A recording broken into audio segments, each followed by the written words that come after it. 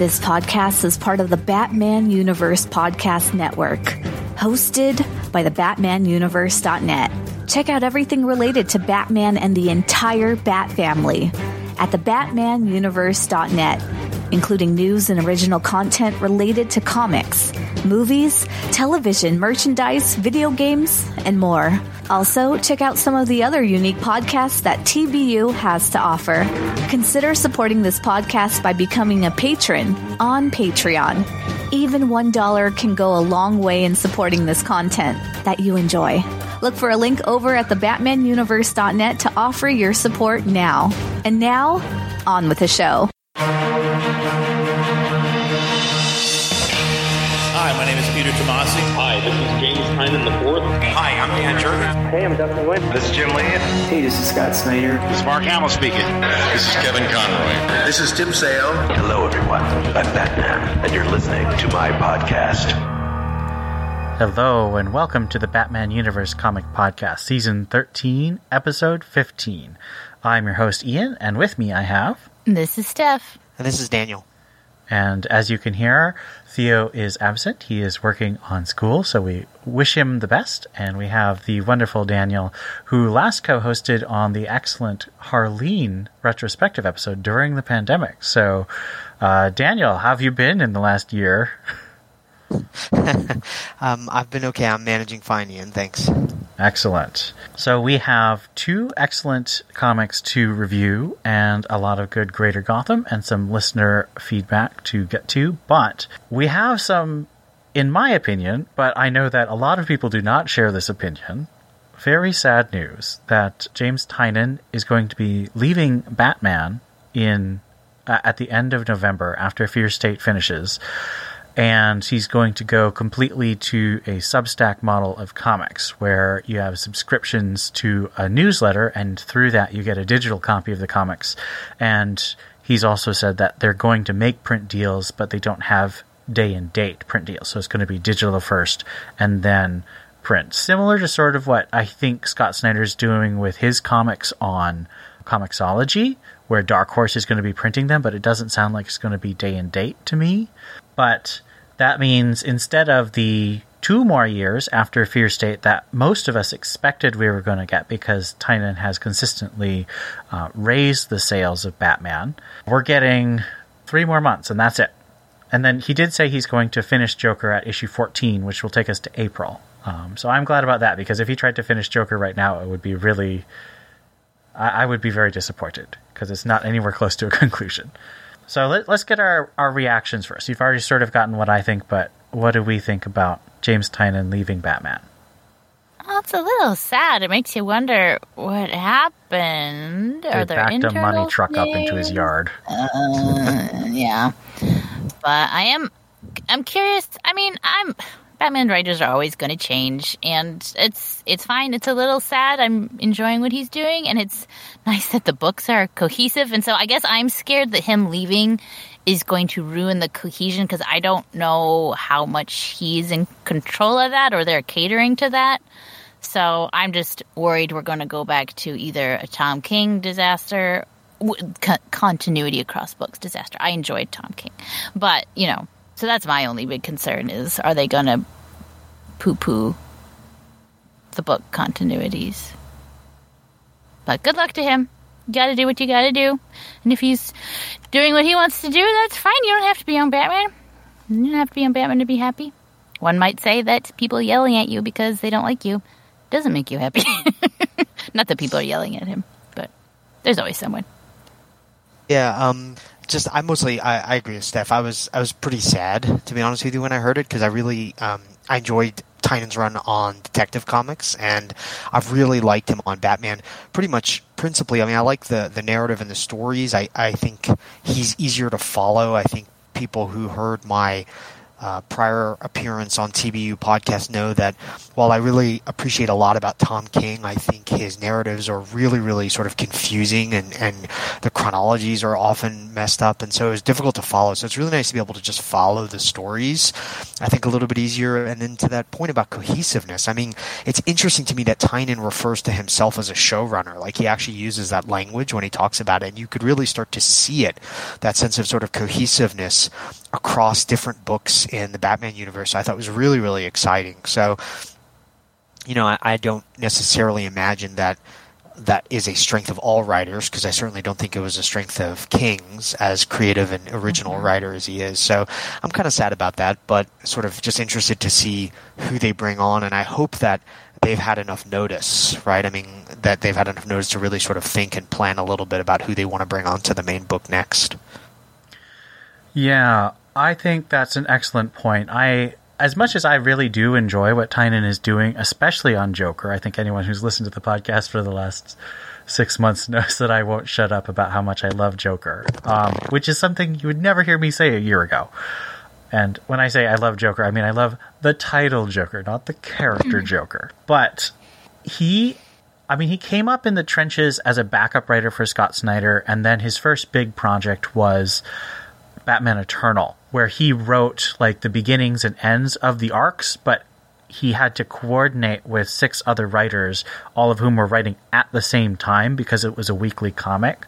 And so he really does have that extremely collaborative ability to improvise and work with other people's ideas, but also sort of direct people. So one of the problems with, I would argue, the last 3 major Batman writers, which takes us past 15 years, is that all of them are very solitary writers. Tom King is very, very solitary. He says he doesn't like to tell people what to do.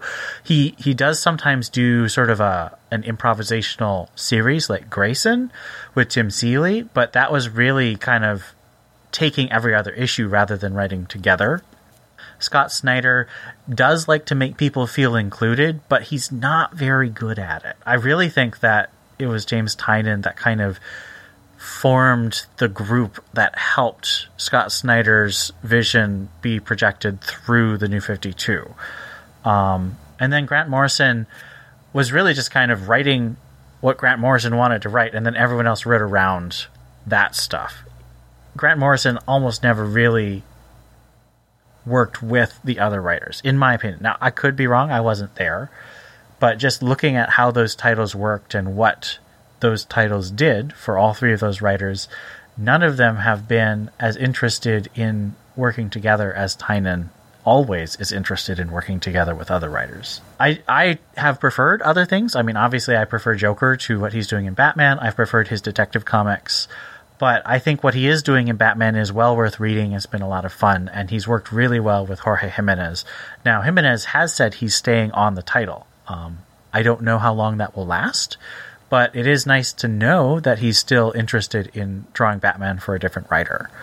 So Theo, our co-host, gave us a list of preferred or potential Batman writers, and we did talk about this a few... Was it last episode, Steph? Oh, some amount of time ago. It was, yeah, like, who would you like to see on Batman? Like, our dream list. Yeah. That was probably a few weeks ago. And we did not think it would have to come into play this early. Yeah. I really didn't think that this was going to happen. Theo's list of potential Batman writers in order of preference are 1 through 3 is Brandon Thomas. I was going to read them out, but that's, we got time. 4... Christopher Priest, 5, Chip Zdarsky, 6, Kelly Thompson, and 7, Tom Taylor. So Brandon Thomas, okay, newbie here. Okay, Brandon Thomas is the one that made us like Duke Thomas. Is that correct? Yes, that's correct. Okay. Christopher Priest is very smart and wrote Deathstroke. I just couldn't remember the name.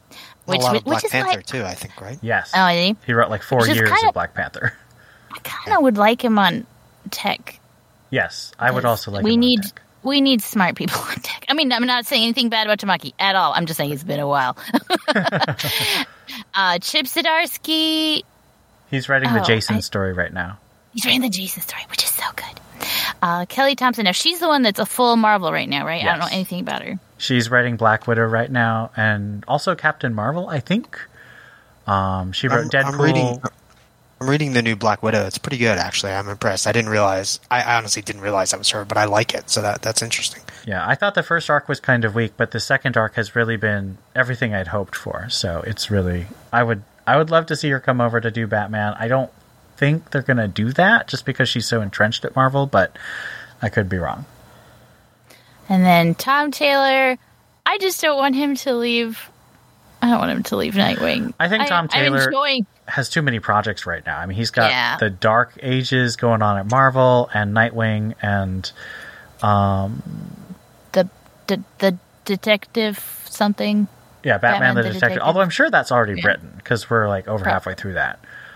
And he's got another project he just said that he's been working on for 2 years, and I'm pretty sure he's got other projects too. And he also might be working on TV. I actually don't know because he has worked on TV before.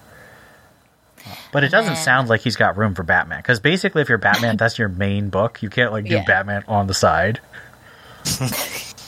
And we don't want you flipping tables, Ian, if Tom Taylor actually becomes... Yeah. I mean, I think that everyone except me would be fine with Tom Taylor. But I think what people kills everyone off. I think what people might not realize is that until Tom King, Batman was always my least favorite book in the Batman line. I always liked the Bat Family better. So the Batman book being my least interesting book in the lineup is not actually something I'd be bothered by.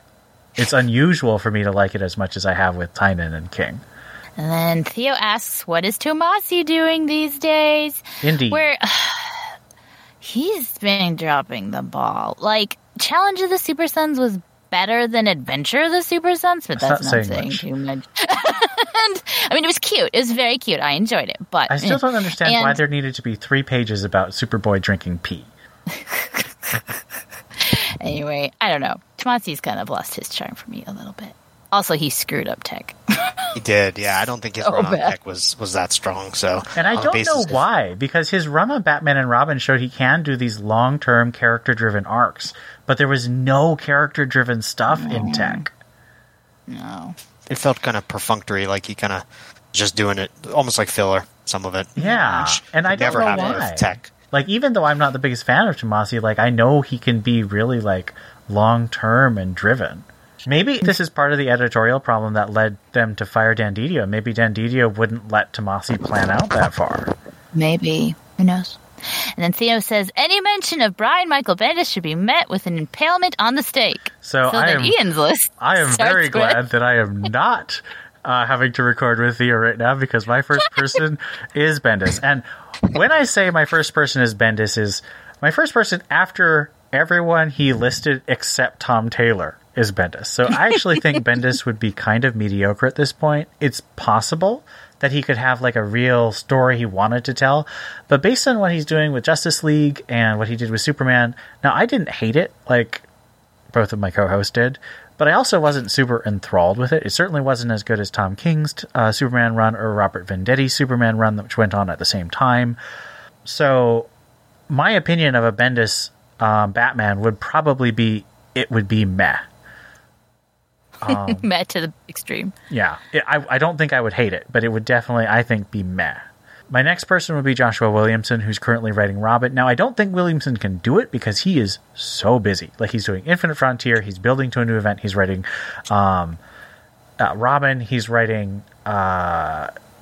there's something else he was writing, but he feels like he's writing so many things all at once, and I don't think he has the space to do the Batman book. Because, again, Batman is the main book you're doing when you're on Batman.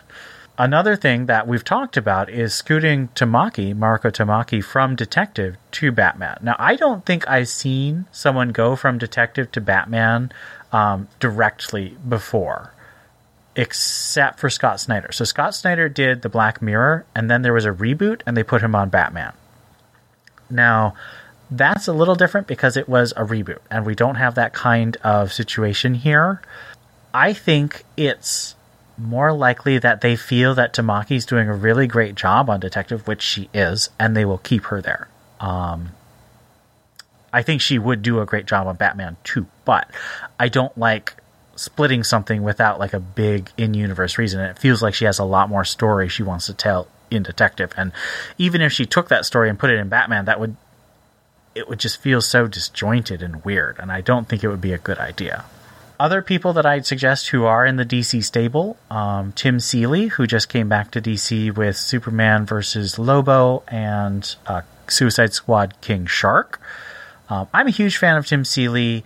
I think he was trying to become the next Tom King in a lot of ways because he worked on Grayson with Tom King. He worked on Batman Eternal with James Tynion and Batman and Robin Eternal. He did Nightwing and Rebirth, but then he kind of moved away from DC, did a lot of indie. He's still doing a lot of very popular indie, including the definitely not safe for children or work, but very amusing series Money Shot. So I don't know. Maybe Tim Seeley will be someone who could be tapped. I think he could do it. It would definitely be a more lighthearted take, because Tim Seeley tends to do lighthearted really well. He like blends funny and heart really well. And another person people suggested is Stephanie Phillips, who's doing a really good job with Harley Quinn right now. But I don't know if they're willing to bet on someone who basically just has 6 issues of an ongoing under her belt at this point. And my troll answer is they're going to bring back Tom King. They're not going to do that. I don't want them to do that because I want Tom King to finish Batcat, and I don't want him to do more than 12 issues at a time. But I think it would be hilarious. That's one word for it. Okay, Daniel, what do you think in terms of who they could bring, who we haven't discussed before? The only other name that sort of that I have really liked, I've really loved his storytelling in comics in general, is Kieran Gillen. Because mostly I read the Batman universe, and then I'm a Star Wars fanatic as well. And so I think some of Kieran Gillen's his run in Star Wars, I actually think is one of some of the best Star Wars stories that have ever been told. And Ian reminded me when we were preparing that he was on black and white actually, right? So he has at least some dip to toe in to DC as well. I don't know what the odds of that happening are, but I do think he's a really, really great storyteller, and he makes really tight, cohesive arcs that sweep. I mean, some of what he did in Star Wars was long. You know, it took a long while to sort of finish some of the arcs he did. So it would be neat to see him, but I have no idea if that's in the realm of possibility. Oh, someone else I was thinking about is maybe they could get Greg Rucka to come back. I don't think he would, but possibly. All right, so that wraps up our discussion of James Tynion IV leaving Batman after Fear State in November. Again, I am very sad, largely because I just think he's been such a great collaborator, and he's really brought the Bat books together. It feels like they're all in the same universe, and it doesn't feel like you can't have these conversations about, well, when does this happen? When does that happen? But you don't have that feeling like, well, Tom King's writing about a Batman who's basically spending all his time with Catwoman, and James Tynion, a detective, is writing about a Batman who's spending all his time with these 6 people. And Scott Snyder in Justice League has Batman with all his bones broken. And you're just like, how do these fit together in any way? So, we wish James Tynion the best, but we wish he were staying a bit longer. At least I do. With that being said, let us move forward to our reviews, and we'll start with Batman number 111. I am vengeance. I am the night. I am Batman. Written by James Tynion IV, drawn by Jorge Jimenez, colored by Tumu Mori. In the future, Batman continues to face the Scarecrow in his waking nightmares. As in the present day, Miracle Molly and her Unsanity Collective cyborg friends fight off Peacekeeper 01, trying to kill them, despite the Unsanity Collective surrendering. Batman, Harley, and Ghostmaker arrive, giving the Collective time to board Ghostmaker's plane. Ghostmaker stabilizes the most critically wounded cyborg Kid, and Batman tracks Peacekeeper 01 to Arkham, where Scarecrow betrays Simon Saint and Peacekeeper, then captures Batman, leading directly to the flash-forward scenes that we've been seeing for the last 6 issues. So, some questions. Do you like the circular way the book uses the flash-forward openings now that we've come to the beginning of that section of the book? Have we, though? Because he's just standing there, looming over Batman, but if you read the free comic book day Batman comic, it looks like he gets away, maybe. So, unless something happens between right now, this last page in Batman, and the Free Comic Book Day, or maybe what's in the Free Comic Book Day is all in Batman's head, which is possible. It's fine. I'm glad to be caught up with the present. I keep forgetting about the beginning, so I'm glad that that's over. Not that it wasn't scary or anything. It just was just like a page or two, and then you'd read a story that had nothing to do with that, so it just kind of slipped from my mind. So I'm glad to be caught up and to finally start Fear State, because, I don't know, it's been a little annoying that it's just been teased and then nothing ever really came of it until now.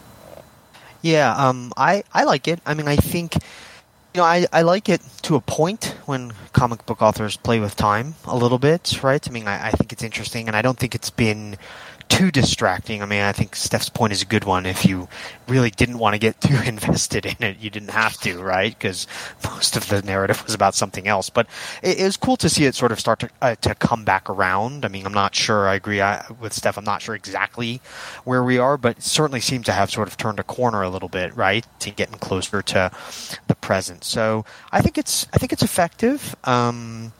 I don't have like hugely strong feelings about it, but I do want it to sort of pay off eventually, right? I want to get caught up and figure out what's going on sort of in the present. So I like that it's sort of moving along. It doesn't feel like Tynion is just stringing us along unnecessarily. Yeah, I think I agree with both of you. The opening flash forwards haven't felt hugely weighty. I mean, basically, it's just seconds or minutes where Batman starts being captured, and then eventually he breaks free and he runs out and sees a huge, what appears to be a hallucination of Scarecrow. So that's like a summary of all the flash forwards so far. Now I read this as basically Batman bursts in to find Scarecrow, and Scarecrow knocks him out and then starts the experiments, and then we go back to the beginning of the flash forwards. And then at the end of the flash forward, so basically at the end of this issue's flash forward, we go into Free Comic Book Day, where he's already broken free from the restraints, but he's still under the influence of Scarecrow. Although we don't know for sure if Batman is under the influence of any fear toxin, because Tynion has been promising that there's not going to be a lot of fear toxin used in Fear State. Now, that leads us to the question, where do you think Fear State will lead us? Do you agree that it seems like Future State was actually just a future version of events that are happening now?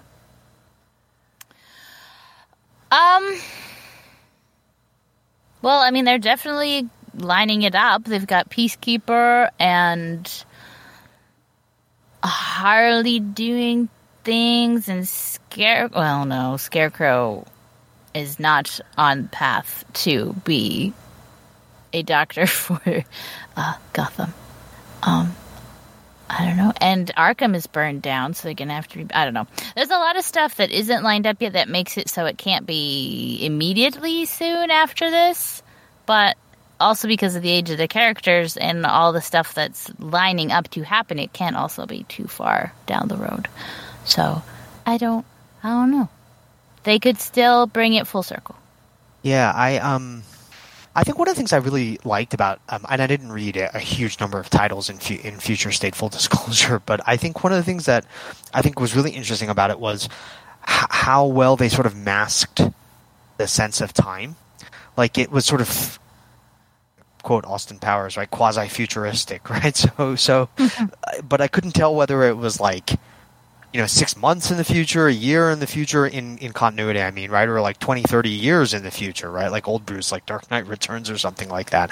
I couldn't really tell, so I think it's been interesting to realize the more we've gotten into the narrative that sort of just what your question sort of presupposes, in that sort of Future State is right around the corner, basically, right?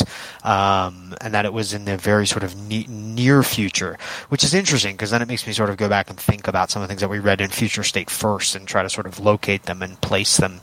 I do think, I think it's true. I mean, I think that I'm increasingly becoming convinced that Future State is not at all in the distant future, right? That it's actually very near and close by. And so I think that's interesting to think about Fear State transitioning into Future State, sort of close in time in the books.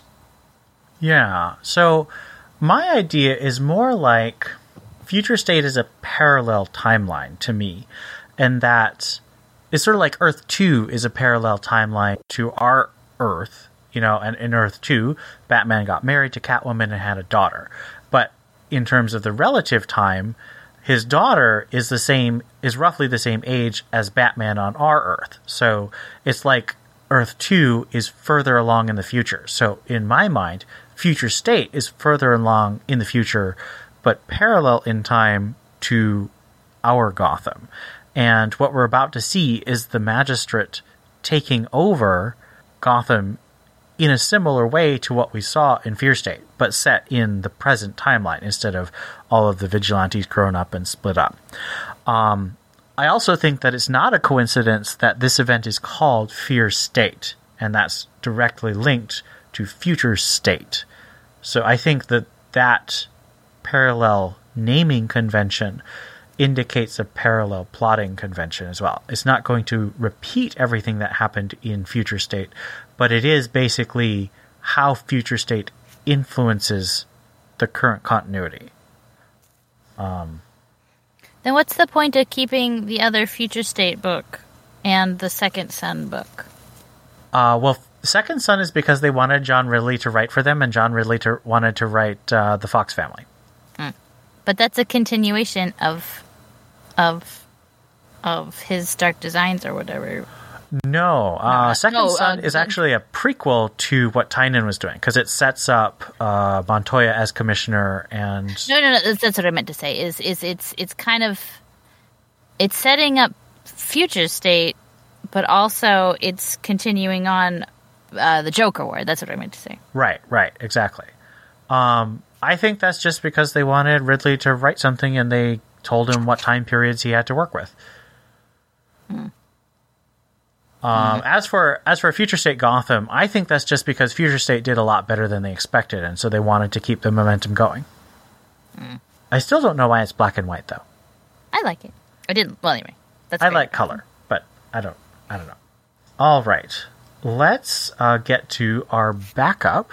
This is again the conclusion of the Ghostmaker backups, in which Ghostmaker has been fighting various enemies as on the island of Madame Midas. And Madame Midas has just dropped something like 90,000 tons of rocks on his head. And Madame Midas, one of her allies, tells the story of how he mastered the art of pain and wrapped himself in barbed wire. And then he wrapped Ghostmaker in barbed wire, but Ghostmaker was a superior student of pain and stuck a blade in his brain, so it robbed him of the ability to feel pain, and he lost all he's lived for. And then the story ends promising that the story of Madame Midas versus Ghostmaker will conclude in Batman Annual 2021 coming in November. Are you excited to read this Batman Annual concluding the story? Is the whole annual gonna be Ghostmaker? That's what it looks like. Well, not if it's another history story about why we should like Ghostmaker, and then him moving another 2 inches to his goal, then no. But if the story's gonna end, yay, I'm really excited. I'm a little different than Theo, especially who can't even bring himself to speak about Ghostmaker anymore on these shows.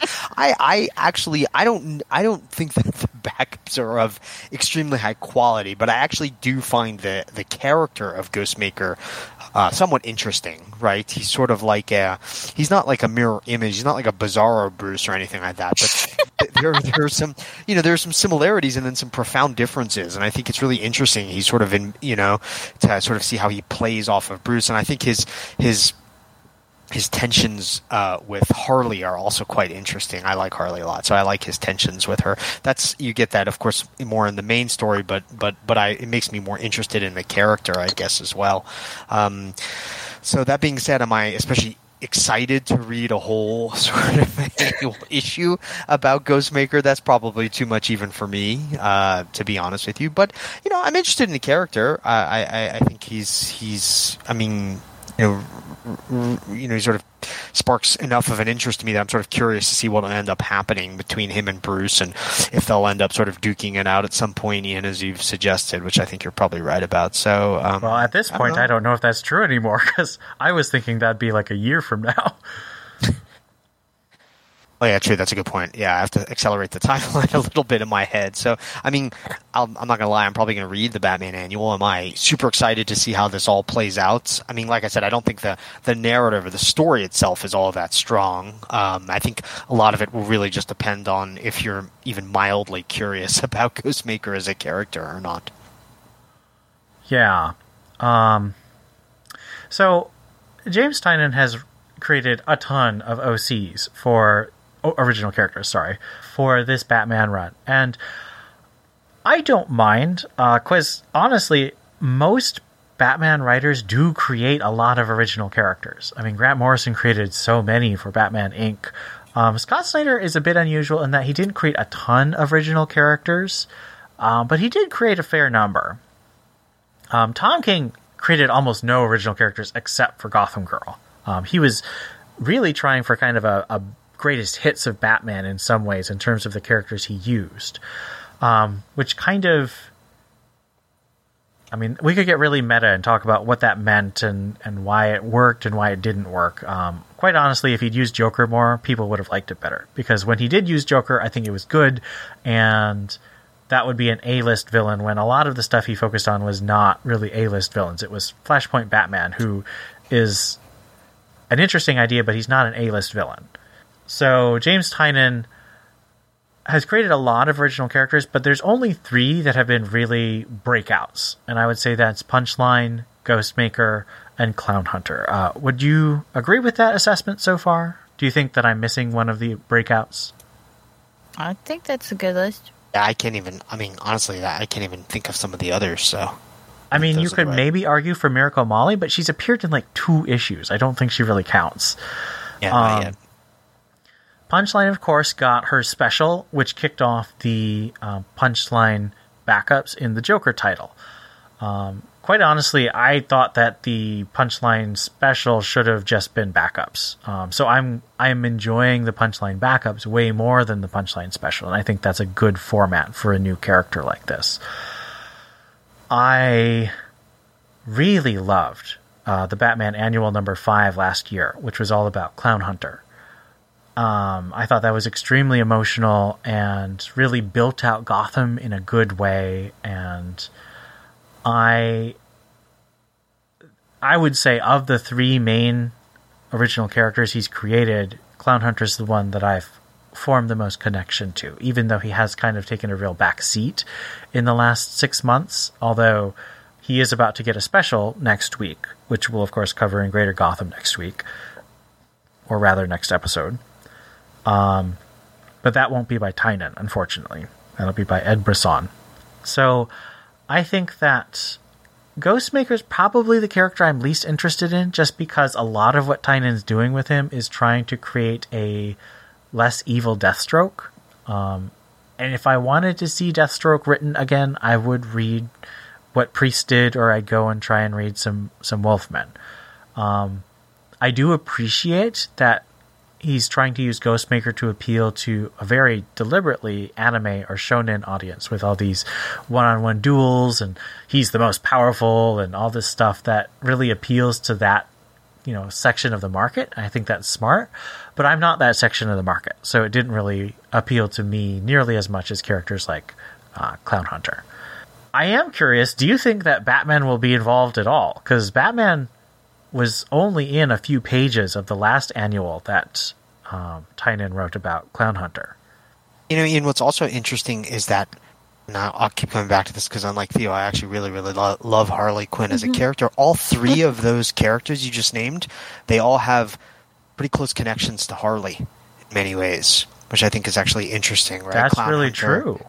Yeah, Clown Hunter, Ghostmaker, right, and Punchline have all been really connected to Harley in important ways, which is, I think, interesting. I'm not sure what to make of it, but I think it's interesting that Harley's at the center of that. And it makes me think that Tynion was trying to build to something bigger with Harley that unfortunately he won't get to.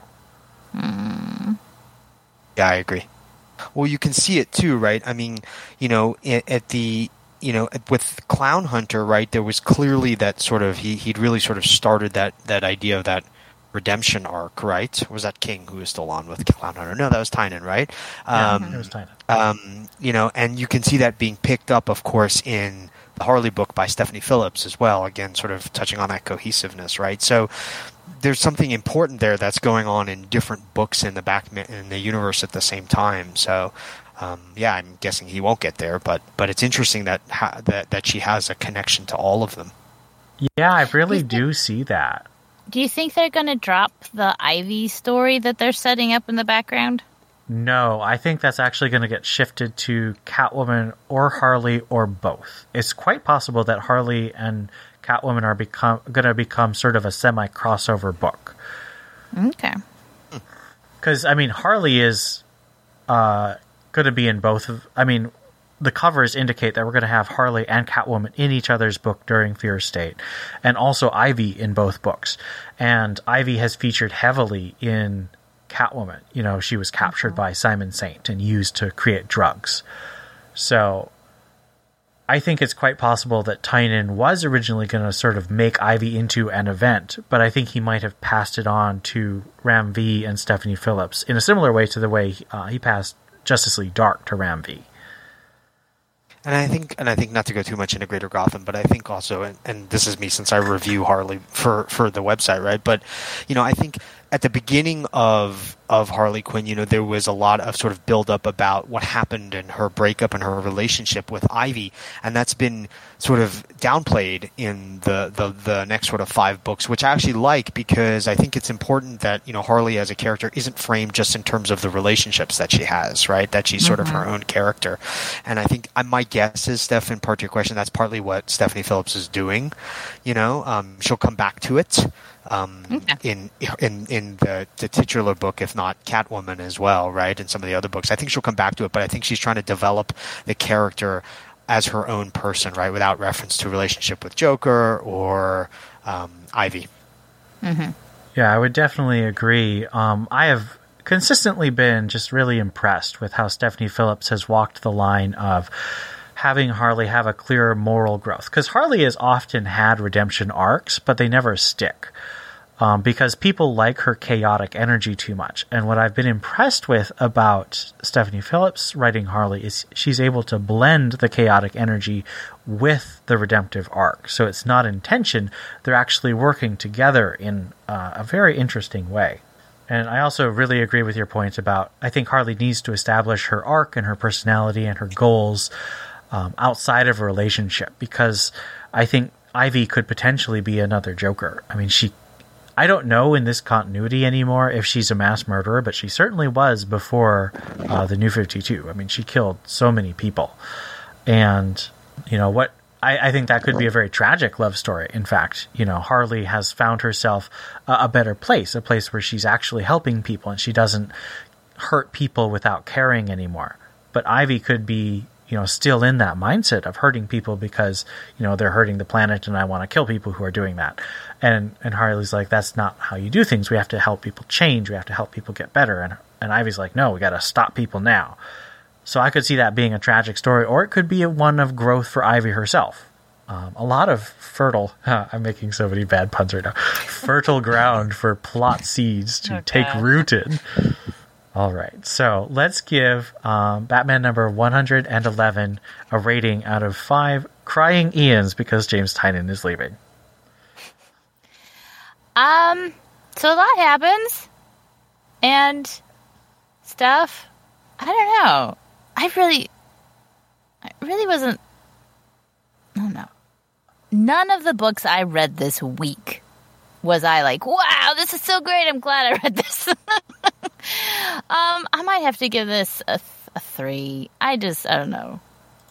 Nothing awesome really happened. The kid got shot. That was sad. But I don't know. Yeah, I mean, I liked it. I think, just two sort of quick notes that we haven't talked about. One is, Jimenez's art is so astounding. We barely even talk about it every week, and I'm not, and I'm every session, and I don't blame everyone, but it's still, I just think it's spectacular, right? We're talking about Harley, and I know that Jimenez has been talking on his social media feeds about how much he loves Harley, and you can see it because I think the way he draws her is exceptional. That dynamic panel where she's swinging her bat as an ally of Batman is really cool. Her movement, sort of as you said, Ian, is really awesome. So, one, I love his art. I was a little down on how they portrayed Scarecrow. I know you all were kind enough to read my comment on one of the more recent pods where I sort of lament that Scarecrow has so much potential and is just written as basically all he ever wants to do is make Gotham afraid, and that's exactly what happens in this issue, right? He just says the same thing again, right? He's just so happy to bring fear to Gotham. He never has any other motivations or plans that I've ever seen, right? So I was I understand, but I was a little disappointed, especially because I think visually he's so sort of arresting. Again, I love what Jimenez is doing with Scarecrow as a character. So all in all, I'd probably give it 3, similar to Steph. All right, and I'm going to give this a 3.5 because I think that a lot of the points you bring up are valid criticisms and weaknesses, but I just think it was a really fun read, and I liked seeing how it sort of creates a circle going back to the beginning of the first comic. I really like that kind of structural thing. So I'm going to give it a 3.5, which, let's see, that gives us an overall score of 3.17 and a mode of 3. Whether you are a first-time TBU Comics podcast listener, a 13-year veteran, or anything in between, we'd love to hear what you think about this episode or any of the comics we discussed. Send emails to tbu@thebatmanuniverse.net. Join our Discord server linked at thebatmanuniverse.net. Send us a tweet at TBU_comics. Or, if you're a patron, leave us a comment on our Patreon page. We'd also love it if you left us a review on iTunes. We'd love to read your comments on the next episode of the Batman Universe Comics Podcast. Batman may claim he works alone, but we know that he needs the Bat Family. Join the TBU Bat Family and let us know what you think.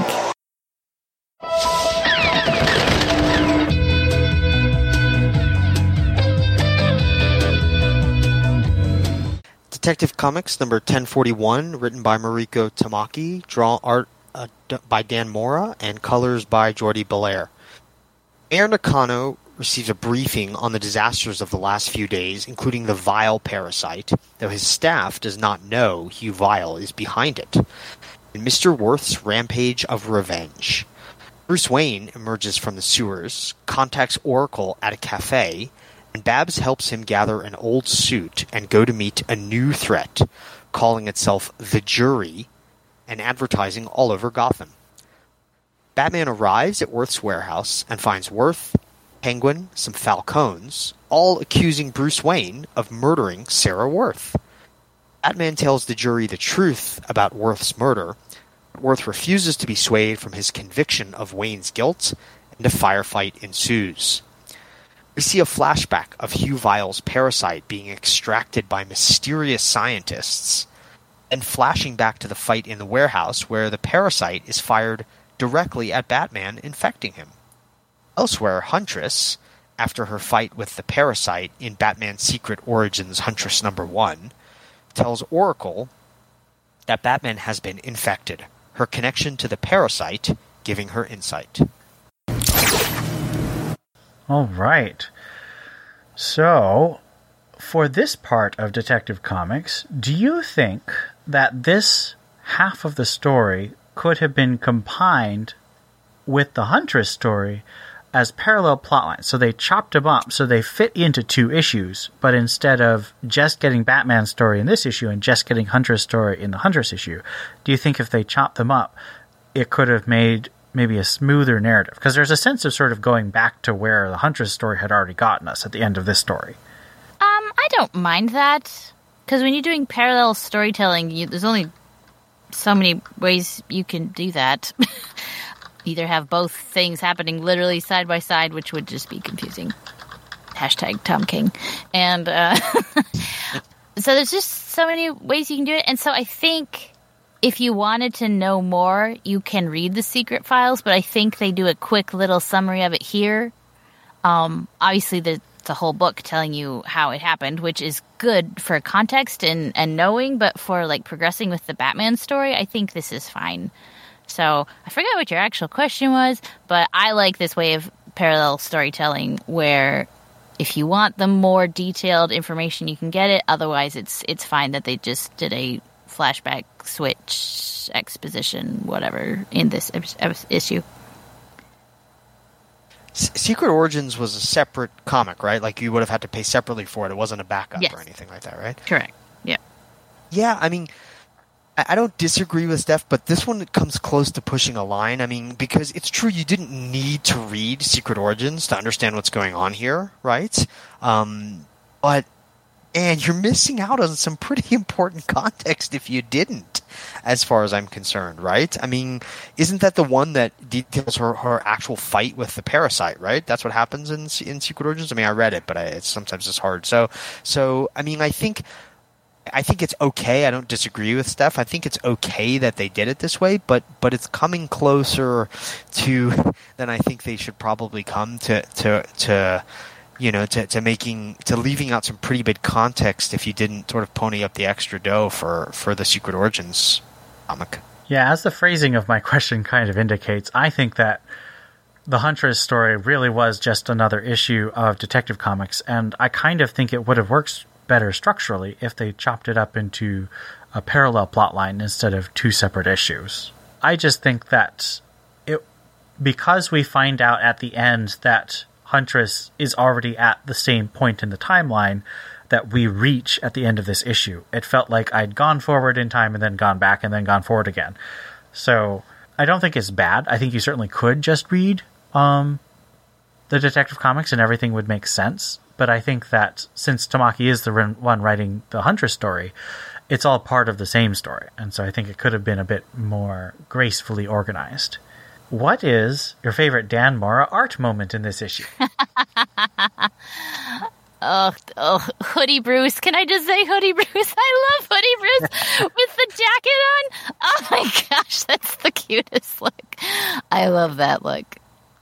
I love hoodies sticking out of coat jackets, and Bruce is just running out of battery in the oh yeah, scene. It's just so funny to see Bruce Wayne, Batman with all his gadgets, and his phone died. He has to plug it in a coffee shop or something like that. It's just ridiculous. That is awesome. I love that. Yeah, Bruce in the coffee shop is my favorite Dan Morris scene of the week. I had to look. I mean, that's funny. I was thinking of Steph when you asked this question. I was like, I know which one is not Steph's favorite, which would be the scene where they're sort of extracting the parasite from Cuba. That was pretty gross. That was your least favorite page, wasn't it, Steph? Right? Oh, not to go completely off the rails and maybe to give Daniel a little extra time to look up his panel, but I watched Suicide Squad yesterday. A good. Starro was so gross. He was so bumpy and so slimy. Oh my gosh, every time they did a close-up of his tentacles, I almost barfed. Oh, I have, what's it called? Tetraphobia? Don't look it up. Well, no, if you look it up and you barf, you have it too. But, barf. Okay. I think Starro should be terrifying and gross. I threw up. I couldn't look at the screen. I love Dan Mora's art. It's hard to pick just one, and I actually don't mind the sort of alien parasite genre, to be honest with you, right? I kind of like that. But I think my favorite was probably just the Huntress page in general. I think especially the top half of that page, that panel, it's like I really like Renaissance art, so I like the triangular geometry. The moon is like right above her head, and you see Gotham sort of illuminated in the background, and the coloring, I mean, Jordy Blair is spectacular, right? But it's just a really cool page and a really cool image of Huntress. I think it's awesome. Yeah, well, I'm glad we all picked different ones. Mine is going to be when Batman puts on his old suit and he's in the blue, gray, and oval. And my next question is, what do you guys think about possibly going back to Batman wearing the blue, gray, and oval regularly? I don't have big feelings about generational outfits and cars. But I think he's cool. It's definitely the blue is more iconic, I think. So I would be cool with that. I would not be cool with it. I have like, there's lots of different Batmans, right? But I anything that even remotely resembles camp Batman, I just can't tolerate at all. And the blue and the yellow, those sort of garish colors really remind me of that. I really just I love gothic Batman, right? Just shades of black and gray. That's what I really want, and dark blues, I guess. So, but I think that's really personal preference. It's iconic, and it's funny, I actually noticed it. I winced. I was like, what's he doing? I was like, why is it all yellow like that again? Because I didn't realize I had just forgotten that I hadn't picked up that Babs had said I stashed some old gear, right? Mm-hmm. And then I was like, oh, it's old gear. That's why he's yellow. I was like, okay, it's fine, right? But like, it's just a personal preference. I really, really just prefer really sort of dark gothic shades, but that's just my aesthetic. So, well, I would say that DC definitely agrees with you because they've gone with the black and gray for at least 20 years. I would love to see at least a year of Batman back in the blue and yellow oval. I grew up with the yellow oval, and I really miss it. There was a scene in Batman 101, right after Joker War, drawn by Guillaume March, which was a flashback to Batman in the blue, gray, and yellow with Tim Drake as his Robin. And it hit me emotionally, and I was like, whoa, I miss this. And so seeing it again, and Dan Mora drew it so cool, I miss it. I would love to see it again, maybe not permanently, but for a significant arc, I'd love to see a Batman wearing the retro suit. I do like how Dan Mora drew the utility belt on that page, Ian, because I know a lot of the artists now, like Lee Bermejo especially, and then there are some others who draw belt as just like a bunch of pouches, literally, and I sort of grew up, my Batman was Batman the Animated Series, right, where it was much more like the image that Mora has drawn here, like sort of all these little snazzy cool compartments, right, and sort of straight lines, and it doesn't look like sort of, Batman fanny pack, which I'm not a big fan. All right. And Daniel, could you read the summary for our backup? Sure. Backup summary. Task Force Z Part 1, right? I think, isn't that what it's called? It's called What the Bleep is Task Force Z. Is that actually what it's called? Sorry, I was just looking it up. Yeah, What the Bleep is Task Force Z Part 1. And this is by Rosenberg, right? And art by Robertson, right? Mm-hmm. Deb Donovan investigates the Gotham subway, chasing down the Transit Authority president for comment on rumored corruption and rising costs thrust onto consumers. Getting a mysterious note, she then heads to the morgue, views Bane and Batman's corpses, and discovers that Astrid Arkham, the Arkham Knight, has been body-napped. Batman saves her when an armed thug warns her not to investigate A-Day, then warns her himself the same thing. Meeting up with Vicky Vale, who agrees with Batman after trying to scoop the story herself, Donovan heads home only to find Red Hood in her kitchen eating her cereal. So, are you more or less excited about the Task Force Z upcoming story now? I will say a hair more excited than my previously not excited because Jason's involved. And I love Jason. And everywhere lately, I'm excited. I'm not unexcited anymore. Although I hate his bandana, like his mask bandana thing. Ugh. I didn't know who it was for a second, even though his Red Hood mask is right there, and he's wearing a red bat on his chest. I was like, who is this guy? Ugh. I didn't pick up that it was Red Hood immediately, to be honest with you, right? So I don't blame you, right? Maybe just because I've been used to what the art has been in Urban Legends, right? And it's different, so different. So I didn't pick up on either. I agree with you, Steph. It's fine. It's fine, right? I mean, I think it's I thought it was kind of. I thought it was cool to see like Bane and Man-Bat's corpses. That's not something you see every day in the Batman universe, right? To see Bane's corpse, I was like, whoa. I'm kind of lukewarm on the Arkham Knight coming back. I wasn't a huge fan of that arc in Detective Comics. Isn't that where it was? It was in Detective Comics, right? Yeah, it wasn't. It was okay. It was okay, I guess. You know, and I think I think they've also been in some of the backups. I think they've been pushing Deb Donovan a bit too heavily. I don't find her all that interesting as a character. It helped that she was having a conversation with Vicky Vale. That was kind of cool to see. Vicky Vale! Yeah, exactly, right? I was actually really excited to do Vicky. Yeah, no, me too, right? You know, I grew up, like I said, with Batman the Animated Series and Batman '89, so Vicky Vale always has a special place, right? Absolutely. So there were elements of the story that I liked. I thought it was a little bit all over the place, especially for a backup. I mean, there was a lot of things going on. Yeah, I mean, the summary of this backup, even though it's only 10 pages, is as long as the summary for Detective Comics. Exactly. I had to get everything in there because there's all this random stuff in there. Exactly.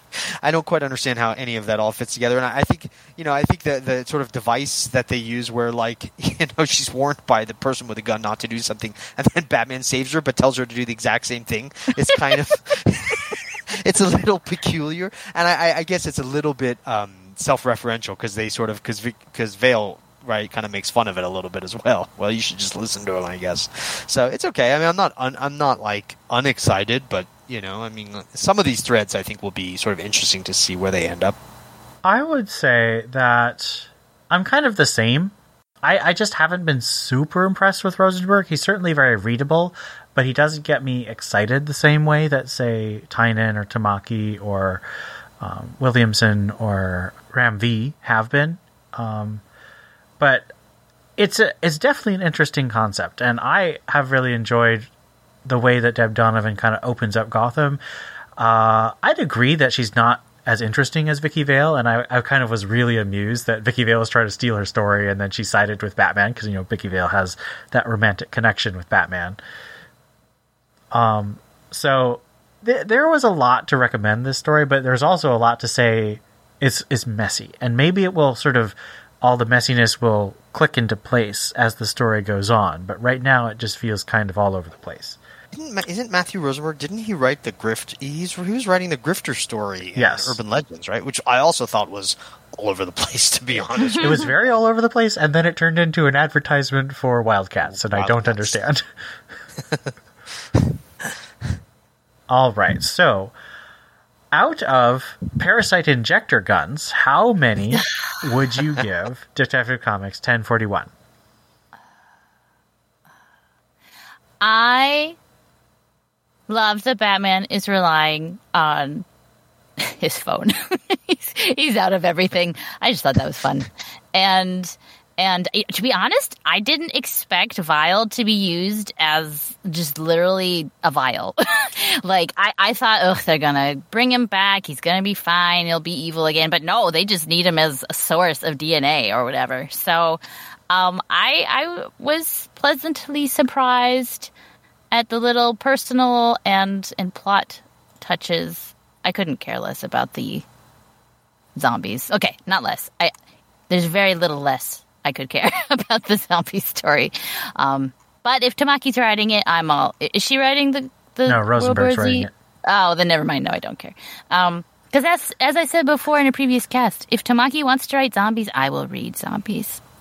But no.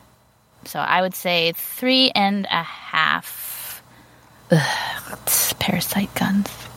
Bullets, whatever. I liked it. I mean, I still love what Tamaki is doing. I love that Dan Mora is back on the art. I know Victor Bogdanovich is a great artist too, and I think it works with Tamaki's writing. But I think Dan Mora is really awesome, so it's cool to see him back. And I still love that Huntress is playing an important role.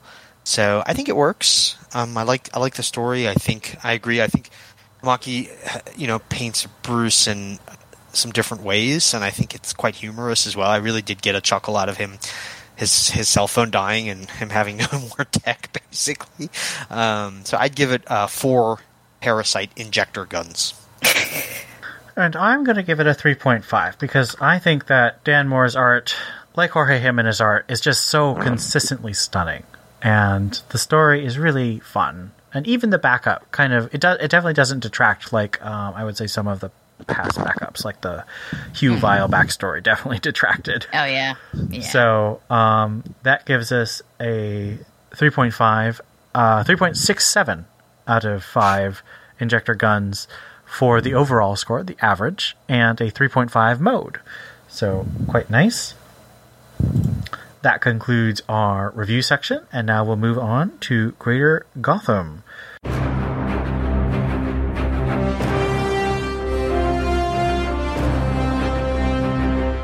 So we'll do a little bit of talk about the books, and then we'll do our thumbs up, thumbs down, neutral, or abstain. Free Comic Book Day Batman by James Tynion IV and Jorge Jimenez, which went on sale early, and of course this episode will release on Friday, but we record on Tuesday, and they did have it available for free on Comixology, and it was basically Batman sort of in this delusional, hallucinational Scarecrow world, sort of leading into Fair State. It doesn't seem like a whole lot happens, but it gives you a lot of good fear feelings that put you in the right state of mind for Fear State. I am doing so many dad jokes this podcast. So let's give it a thumbs up, thumbs down, or neutral or abstain. Well, mine is conditional because all of the free Batman Book Day books I read were half the book I had already read from books this week or last week. So if I just read a preview of what I'm going to read in the next Batman, neutral and skip it. Although it's free, I mean, whatever. But if it's actual supplementary material, then thumbs up. Abstain. I literally just downloaded this one like an hour ago, so I haven't had a chance to see it yet. I would give it a neutral. As I said, nothing much happened. The art was really good, and the writing for nothing happening was fine. It's just nothing happened. So, Batman 89 #1. Now this is the first of two tie-ins similar to the Batman 66 and Wonder Woman 77 series. This is Batman 89, a continuation miniseries of the Batman 89 movie universe by Tim Burton, written by Sam Hamm, who apparently was one of the screenwriters for the Tim Burton Batman movies, and drawn by Joe Quinones. This is focusing on Harvey Dent, who is played by Billy D. Williams in the Tim Burton. So there's a lot of exploration of him being a black man in Gotham. And this is before he becomes Two-Face, but of course all the covers are teasing that he will become Two-Face. So, thumbs up, thumbs down, or neutral for Batman 89 #1. It was an up, but it could go neutral. It didn't start off super strong. It started off interesting with potential. I was so disappointed. None of them really looked like the actors. Like Billy D. Williams did a little bit. But none of the characters looked like their movie parts. I wonder if they couldn't get the rights to their visages or whatever you need to have. But yeah, it was fine. Thumbs up, but the jury's still out. Yeah, I agree. I give it a thumbs up. I mean, that was important for me, Batman 89, growing up. So unless it's really bad, it's probably going to get a thumbs up for me, to be honest with you, just because I'm so excited to have anything else from Batman 89. I thought I liked Joe Quinones' art. I thought it was kind of cool. And yeah, I'm just interested to get more sort of stories set in that context. So thumbs up. I would also give it a thumbs up, although I agree with Steph that it's all set up. There's not a ton of action that's going on, so it could go terribly wrong and be very boring, or it could be really exciting. Now, I, unlike Daniel, I didn't watch Batman 89 until probably I was in my late 20s. So it was after I'd seen all of the Christopher Nolan movies, and even I think after I saw the first Batman vs. Superman by Zack Snyder. So it's not anywhere close to the Batman that is iconic for me. But I do appreciate that they're providing content, because I know a lot of people are like Daniel and really love that.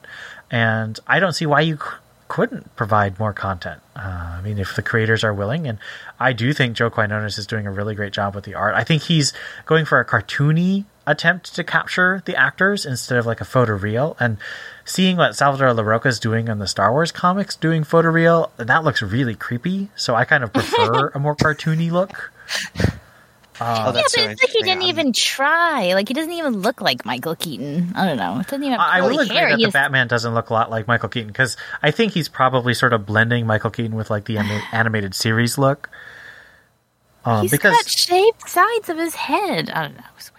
I don't think it's a huge loss if it doesn't look like Michael Keaton. Yeah, I mean, Michael Keaton's a great actor, but he's not really a great Batman look. No, of course not. But I think it's also interesting, Ian, just your point, not to belabor this, but like, I usually hate cartoony Gotham and Batman and love photorealism. Like, I love the cinematographic quality of Sal Larroca's Star Wars, although I agree it does feel a bit mannequin-y at some parts, right?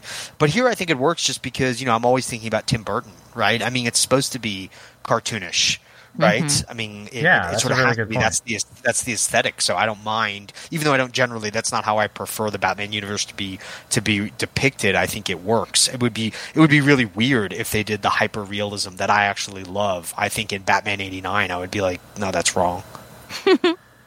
All right. So, Future State Gotham #4. This was an interesting sort of filler arc story about Harley Quinn fighting Punchline in the future. Thumbs up, thumbs down, or neutral? Interesting is not the word I would use. Neutral. You can do thumbs down stuff. I did not hate it. I was just like, ugh, another new character and things blow up and everyone is, I don't know, blah. Blah. Neutral. Abstain. I didn't read it. I did the review of this for the site, and I think the art was pretty poor. It was a fill-in artist. It wasn't the main artist. But I really like the potential that Punchline brings to Harley as a character, because it really throws the Joker in two perspectives. So I liked it. I'm going to give it a thumbs up. I Am Batman #0. First issue of the continuation of Second Son by John Ridley, this time with art by Travel Foreman. Ratings? Neutral. Abstain. Sorry, I didn't read a huge amount of Greater Gotham. Oh, there's no problem.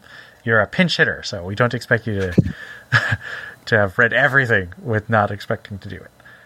I'm going to give this... I'm going to give it a neutral. It was going to be thumbs down, but then I remembered that he actually does explain when Jace took the name Jace. And that is something I've been complaining about for 6 months.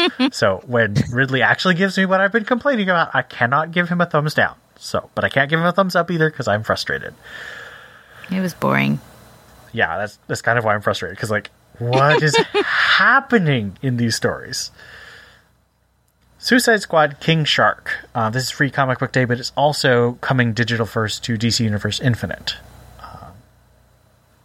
Thumbs up, but I mean, it was an obvious Suicide Squad film marketing, but it was still cute. Abstain. I give this a big thumbs up. I loved Tim Seeley's Nightwing run in Rebirth, and this is clearly a continuation of that because it starts with Nightwing and his ex-girlfriend Defacer, Shan Tsang, who's a supervillain who has graffiti skills. And it's just so funny because she's a perfect Z-list character to go on the Suicide Squad, and she becomes a friend with this King Shark, and it is a naked attempt to cash in on the movie. But you know what? If it gets people to buy the comic, I have no problem with that because it is a fun comic. And if it's fun, I'll agree with that. It was a fun read, totally worth it. And I've missed Tim Seeley. I mean, I've read Money Shot, but it's I prefer a little more heroic than sort of slice of life, which is what Money Shot is. Although the last bit was definitely not slice of life. It was more Transcendent Star Trial from 2001 with dirty jokes. The Joker #6. Back to the present day. Joker is in France and Jim Gordon is tracking him down.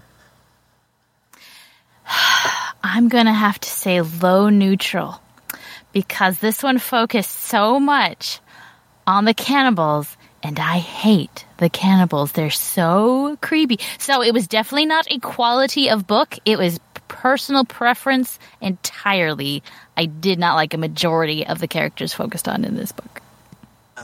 I'll definitely give it a thumbs up. I'm really enjoying this book. I think it was really interesting to have Sweeney Boo and Guillaume March as artists. I like them both, but I wouldn't necessarily have put them together. I think their artistic styles are a little bit different, but I thought it was interesting and it worked. And I'm really enjoying this book. So yeah, thumbs up. And thumbs so far up for me. Mm-hmm. This remains my favorite book on the shelf. I think Steph's distaste for the cannibals is completely reasonable. I mean, they are evil and super gross. But I think it's really funny just how he's constructed this world. He said in his newsletter recently that the idea of these cannibals is they're basically the Texas Chainsaw Massacre become the Beverly Hillbillies. They find oil on their they find oil on their ground, but instead of being friendly and kind to people, they like to eat people. But I also just loved Jim. I mean, the reason I love this book is Jim Gordon, and it is so much of his heart, and he's struggling so much. Like, he's not this pure character. He's had so many flaws, but he also does struggle to do the right thing. And then his relationship with Barbara is so vibrant. I truly love this book, and I'm so glad that he's not trying to end it in 2 issues, because I would be really mad. Urban Legends number 6, we have the conclusion of the Jason Todd arc. We have the conclusion of the Tim Drake arc. We have a standalone story about a Wildcat character. And we have a prologue for Deathstroke Inc. featuring Black Canary. Ratings. Thumbs up for the Jason story. Everything else, I don't know. Meh. I know people are so excited about Tim coming out as bisexual or whatever, but it's sacrificed so much. I don't know. I just was not a fan. And then not the Deathstroke. The Wildcat story was just weird. I don't know. It was fine. It was not bad. So a thumbs up, neutral, or a thumbs up, thumbs down, and neutral.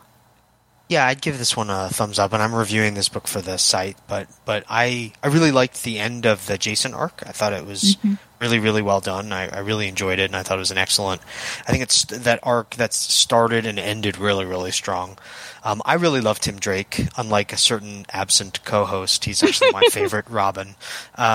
So I like Tim Drake, but I actually like that he came out. I think that's important as queer, but I didn't love the story. I sort of felt like by the end of it, like it was all just a build-up for Tim's coming out, which is fine. I think the actual coming out is really, really important, but I felt that the story sort of suffered in comparison. It almost would have to, I guess, right? So I will fully admit that I barely even know who the Wildcats are. So that one doesn't mean a lot to me, to be perfectly honest with you. And I guess the teaser for Deathstroke and Black Canary was mediocre, but I think overall it's thumbs up. I'm really struggling between a thumbs down and a neutral. I haven't been as impressed with the Jason story. It feels really kind of retreading a lot of the same ground. It has some interesting hooks. I do like the art, but it doesn't seem to say a whole lot new, and the whole thing about him giving up guns at the end, I don't think they're going to keep that with Task Force Z. If they do keep it for Task Force Z, I will take that back, and it is actually important. But if he's using guns in Task Force Z, this story is completely meaningless. The Wildcat story, again, I'm with you guys. It's not bad, but I don't care. The Tim Drake story, it feels like DC is being incredibly cowardly. This is not the main focus of the story. Now, DC did apparently try to do some publicity, although I don't know how much of that was DC and how much of it was fans in other publications, because they did have an Entertainment Weekly and a... what was the... There was another site that the writer Megan Fitzmartin did an interview about this story. But it's a backup story in an anthology series that's overpriced, so not a lot of people are reading it. If they really cared about Tim Drake coming out as bisexual, I think they should have either done a mini-series about this where it was the focus, or they should have done it in the Pride anthology. Because either of those would make it clear that this is a priority for DC. The way they did it here make it seem like it is like the lowest on their priorities, and they broke up Tim and Steph off panel. Now, I don't have to have Tim and Steph together. They are my favorite couple, but Stephanie was single the entire run of Batgirl, and that's my favorite Stephanie Brown story. So it's not like she has to be with Tim Drake. But if you're going to break them up, I would prefer it to be on panel so I know why and what's going on. And well, he said in the comic, he said, no reason whatsoever, and I don't know why. I don't think that's good. I think that's very frustrating. It's like, does Steph have anything to say about this? So the story, I think it's an interesting concept, and I'm not against it per se, but I think the execution was very poor. And the Black Canary Deathstroke Inc. prologue, it felt like the Robin story, quite honestly, which was also by Josh Williamson and was completely unnecessary. Not bad, but why did we need space in the book for this? So I think I'm going to have to go with a thumbs down for the overall book. Just my take, unfortunately. If we were all the same, there'd be no point in having 3 people on the podcast. Indeed. So that's Greater Gotham. There is a lot of fun stuff going on, and I think we did mostly give thumbs up. So it's not like we're like really negative, but I feel like ending on Urban Legends kind of gives it a negative feel. So I apologize to our fans who want a bit more positivity. Go read the King Shark book. It's hilarious, and I really like it. Yeah. And it's free. All right. So we had some excellent listener feedback. Sorry to interrupt, Master Booth. Ringing your phone now. This needs my attention. Both through Discord direct messages. So, again, you can give feedback in all the ways that Steph gave in her advertisement in the middle of the podcast. But for now, let's read our feedback. Okay. So this is from Liz, a.k.a. Tsukiakari. I recently went and listened to all of season 13 of the podcast, and I really enjoy Stephanie's opinions. Ooh, thank you. My favorite episode was when you had Stella on for Joker number 2. And I finally went and read the Urban Legends Batgirl story, and I didn't like it as a fan of the Batgirls or Ryan. Ryan, so far in her appearances, feels inconsistent. I did like Sweeney Boo's art. I am excited for the Cloonan-Conrad backup later this year. I really hope it leads into the long-awaited Batgirls. I wouldn't be surprised if it was just called Batgirl, though, because of the branding. In one of Tynion's newsletters, he said he had a plan for every character in Gotham. Do you think this includes Bet? If so, what do you think the plan is? I personally am hoping she shows up in Batgirls, or at least Teen Titans Academy. Thank you, Ian, for recommending the podcast to me. Liz Tsukiakari. P.S. Sorry for the obligatory Bet Kane question. Now, I barely know who Bet Kane is. The original Bat-Dash Girl. Yes. The original Batgirl, and she was created as a love interest for Bruce, right? No, for Robin. So Batwoman was the love interest for Bruce, and Batgirl was the love interest for Dick. Okay. And when did she, Early 60s. last appear? Oh, last appear? She was... So Tynion used her in like 2 panels in Detective Comics 975. I think that's the last time she showed up. But she was a big part of the early Batwoman series in the New 52 in 2011. Okay, so she's not obsolete. She's not obsolete, but it has been a significant amount of time. I don't think she was included in his thoughts. I'm just making that up, but that is my opinion. I think that there is a chance she might show up in Teen Titans Academy, because that's a story with a rotating type of cast. But she's so connected with Batwoman, and Batwoman herself has no real plans right now that I can tell. I mean, she's shown up in some anthology type things, but she has no ongoing. She's not in any of the announced spin-off books like Arkham City, or she's not in Task Force Z that I can see, and she's not... I just don't know where she'd be, and I don't think that we'd see Bet without Batwoman at this point, just because of how strongly she was connected to that New 52 run. Now, I know Bet Kane fans think, and rightly so, that she's had a whole career before she even met Batwoman. But it doesn't feel like anyone who has a connection to that material is currently writing for DC. Maybe if Jeff Johns was writing more, he might, because he did write a lot of Bet Kane in his Teen Titans run, but he's really detached and mostly writing, Stargirl, basically. So that was a great feedback, Liz. Thank you so much for writing in and listening. Now let's move on to our next piece. Sean Wolf says, "Hey there, Ian. Just read Ghost Stories, and I also enjoy Ghostmaker. Not a bad story at all. I love that Harley is leaving her evil ways and becoming a decent person. I did not like Future State. I hate the feeling of helplessness. I hope that all is great in your neck of the woods. I look forward to your next show." Sean emails me sometimes too, or whatever. Discords me sometimes. He's a very sweet guy. He is, and I really appreciate him letting us know what he's thinking about the Batman comics and listening to the episodes. And so if anyone's ever feeling like you just want to drop us a line, even if it's to say, I wish you weren't doing something, we're always open to feedback, constructive, critical, or positive. And I'm always up for learning because I'm clueless on most things Batman. So if you want to bat-splain things to me, you're welcome to. Bat-splain, that's good. I'll have to remember that one. I like that. Stella used to say that Dustin was bat-splaining to her. There's a callback. It's the history. The history. All right, so now is the time of the show where we get to plug our support. So if you want to buy something from Amazon, Lego, Comixology, or any other nerdy type of thing, we have so many affiliate links on our support page. Please, if you're thinking about buying something, go through there. It'll give us a little bit of money and it doesn't cost you any more. We also have a Patreon and a PayPal. If you support us on Patreon for a certain amount, then you become one of our Bat Fan Appreciation Wall members, and we read you out on the podcast like so.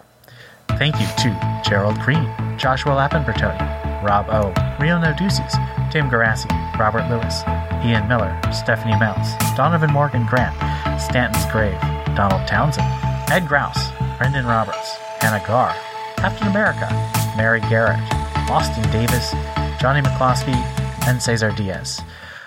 We've had a lot of interactions with all of you who are, Bat Fan Appreciation level members on Patreon, and we really appreciate your support. It helps us to keep the archives of the podcast up so you can all listen to them and then send us messages about them, and it helps keep the show together, and we really appreciate all of you. So that brings us to the end of our episode. Thank you so much for listening. I've been Ian. This is Steph. This is Daniel. And thanks again for Daniel for jumping in. Theo, work hard, and we hope to see you next episode. And for all of you, we'll see you next time.